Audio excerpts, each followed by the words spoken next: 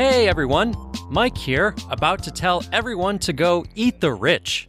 Now, before you go on assuming that this podcast has just totally gone off the rails and has turned into my soapbox for spewing my views on oligarchy within an ever-growing, destructive, unjust, and immoral global system of capitalism, well, before you assume that, consider this.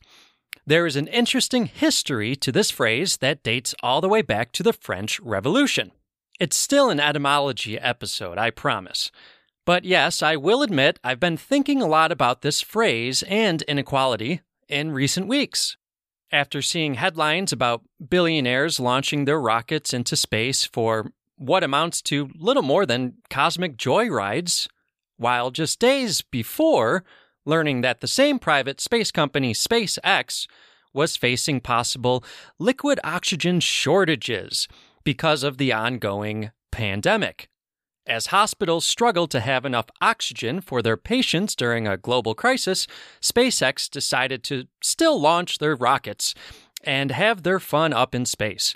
One SpaceX launch of a Falcon 9 rocket can use up to 40,000 gallons of supercooled liquid oxygen, which is ignited to produce the thrust for their rockets. Hospitals use the same stuff to create pure oxygen to keep people alive. But today's episode is not about how to eat the rich, it's about the history and origin of this phrase. Let's travel back to the 18th century. 18th century France, or more specifically, to the days of the Reign of Terror, a period within the French Revolution after the rise of the First Republic and the fall of the French monarchy. During this period, many people were publicly executed. Many believe the height of this violence came in the years of 1793 and 1794. So who was being executed during this period? Well, anyone who was suspected of being enemies of the revolution. This included priests and nobles. Who else were targets? Well, those hoarding their wealth of money and food. Let's not forget, a fast-growing population in France right before this period was outpacing food supply and causing starvation of the have-nots throughout the countryside, particularly during the harsh winter of 1788. By 1789, France was facing a financial crisis. The nobility would not pay more taxes, and those without wealth, well, couldn't afford to pay more taxes. That year saw the storming of the Bastille prison in Paris, one of the most famous events in European history. In case you were wondering, the story goes that the Third Estate, which was ultimately everyone who wasn't nobility or clergy, wanted to form a national assembly in an effort to band together and, well, not put up with King Louis XVI's shit anymore. An effort to have each other's backs in case shit went down, and of course, shit did go down once Louis found out what was going on. The storming of the Bastille came about because the people of France wanted to make sure that they were able to protect themselves from the king's forces. They were looking for weapons. It gives me goosebumps just thinking about this relatively quick dismantling of a monarchy that took place. It's still inspiring to this day and, of course, has inspired many for hundreds of years, even though we are now once again living through a period of the greatest wealth inequality in modern history. The damaging effects of inequality are in certain ways more insidious now in the 21st century. It's not as black and white. However, the SpaceX example is one of the clearest examples of this imbalance between the privileges of the wealthy and the struggle of the poor that I've seen in quite a while. They are literally stealing the oxygen away from those who need it. But, as I'll discuss later, the amount of oxygen they are diverting away from hospitals would probably be only enough to save a handful of lives. Anyway, we're getting closer to Eat the Rich, I promise. It didn't take long for the revolutionary forces to take France. While many of the clergy and nobility joined the National Assembly, fearing powerlessness and beheading, others weren't so lucky. Those who were found to be hoarding food, for example, were brought to the guillotine, amongst many others, let's not forget. What came about was, of course, a long period of war and land domination and slaughter, much of which was itself unjustified and unjust, and of course a commentary on what happens to human beings when they gain too much power. Within this same century existed a man named Jean-Jacques Rousseau. If my middle school self was still around, he'd be saying, "Jean jackets, Rousseau," and would be expecting a good laugh from his middle school chums. I've matured since then, though, I think. So expect only one or two more jean jacket jokes in the remainder of this episode. Rousseau was a Swiss-born philosopher, writer, composer, and most certainly an influence on those who would eventually become the revolutionaries in France that would overthrow the monarchy. This phrase, "eat the rich," is often attributed to Rousseau. However, it's not entirely clear whether or not he actually said this himself. He probably didn't. After the break, I'll try to clear up a little bit of the muddiness surrounding this origin, and I'll share with you the entire quote that "eat the rich" comes from. So buckle up, everybody. Button up those jean jackets and hunker down. We're not done yet. We'll be right back.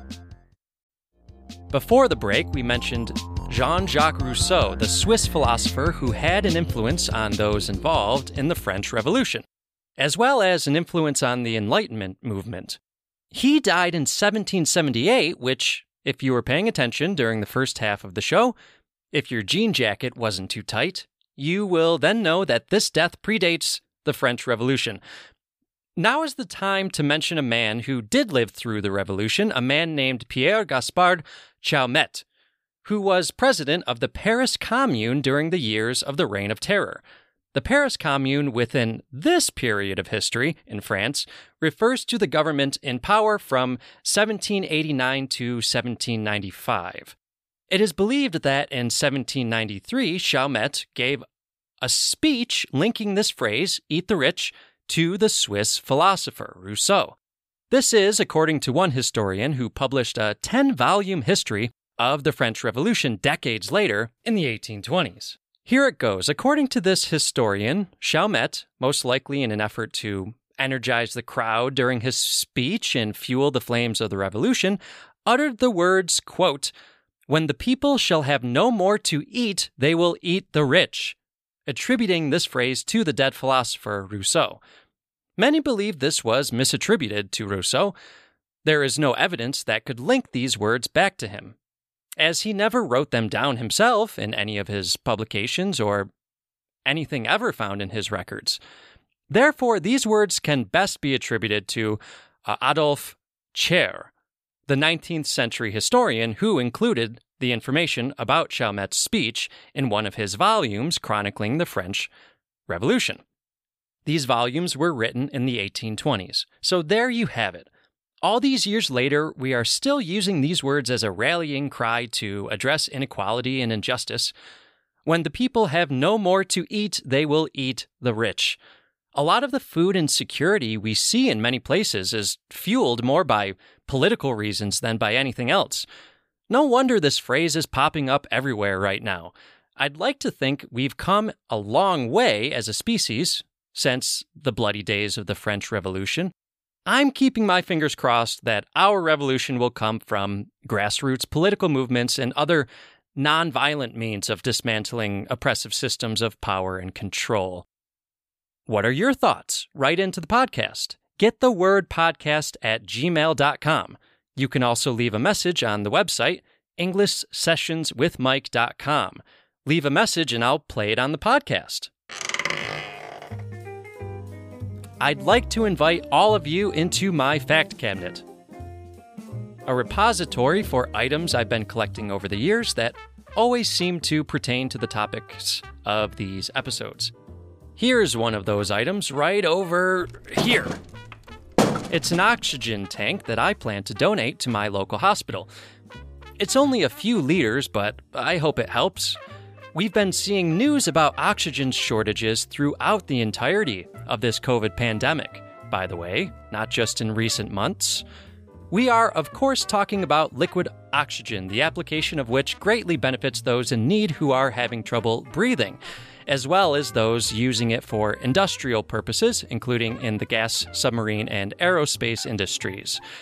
Remember when I told you that one rocket for one SpaceX launch uses 40,000 gallons of liquid oxygen? Let's put that into perspective. I found some numbers for other applications. For example, this one source I found says that about 4,000 gallons, so just about 10% of the amount used by one of SpaceX's rockets, is issued by the U.S. Air Force at one particular airfield per month to help air crews breathe at high altitude. 1 month's supply of liquid oxygen used at a U.S. Air Force airfield is 10% the amount of one single SpaceX rocket launch. The World Health Organization has come out with a report during the COVID-19 pandemic stating that COVID-19 patients requiring hospitalization require an average of 20 liters of oxygen per minute. That's a bit over 5 U.S. gallons per minute, 5.3 roughly. The 400,000 gallons of liquid oxygen used for one SpaceX rocket is therefore roughly 7,557 minutes, or close to 126 hours worth of oxygen if this oxygen were being used to help COVID-19 patients to breathe. However, conversions and anything related to math is not my area of expertise. Please write into the podcast if you have a better estimation of just how far 40,000 gallons of liquid oxygen would go if used at a hospital to help people to stay alive. Here's a copy of my local newspaper from just 3 days ago. The main headline is about the historic SpaceX launch that took place this week. This week marked the historic event of the first orbital spaceflight with only private citizens aboard, a major step in space tourism, a goal far from attainable for the vast majority of the people even privileged enough to participate in tourism. The event has gained mostly positive attention from the media, partly because the billionaire on board, Jared Isaacman, has pledged to donate $100 million out of his own pocket to the St. Jude Children's Research Hospital in Memphis, Tennessee. It takes about $1 billion to operate St. Jude per year. Meanwhile, in recent weeks, the city of Orlando, located just 50 miles west of the launch of the SpaceX rocket this week, has been encouraging all of its residents to limit water use because the liquid oxygen used for treating the water supply needs to be diverted to hospitals to treat COVID-19 patients.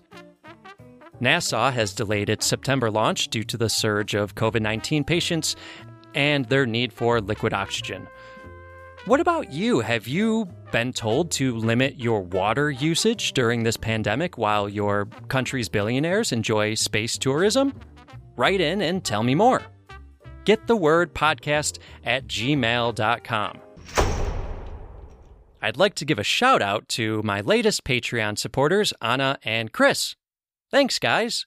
If you want to support the podcast and receive full transcripts of the audio as well as tons of bonus content for English learners, go to patreon.com/theenglishsessions and sign up for only $1 per month. Also, don't forget I offer ad-free episodes of Get the Word through Anchor, our podcast host, for less than $1 per month.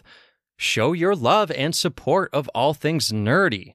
All these links and links to our social media can be found at linktree.com/gettheword. That's linktree.com/gettheword. Podcast artwork by Bruno Sanchez. You can find a link to his work in the show notes. Music performed by the Monroeville Music Center. Production, editing, and research performed by me, Mike Butler. Write into the podcast and give us your comment. That email again is getthewordpodcast@gmail.com. We'd love to hear from you. Until next time, this is Mike signing off. Hey there. Do you like movies, cartoons, video games, anime, and everything in between? Then we have a show for you. the Four Nerds by Nerds podcast.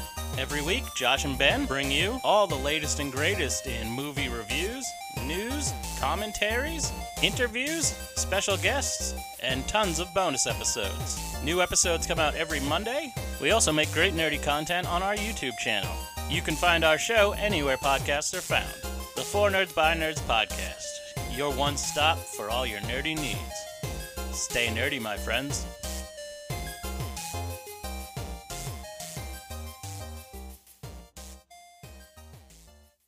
Welcome to the English Sessions.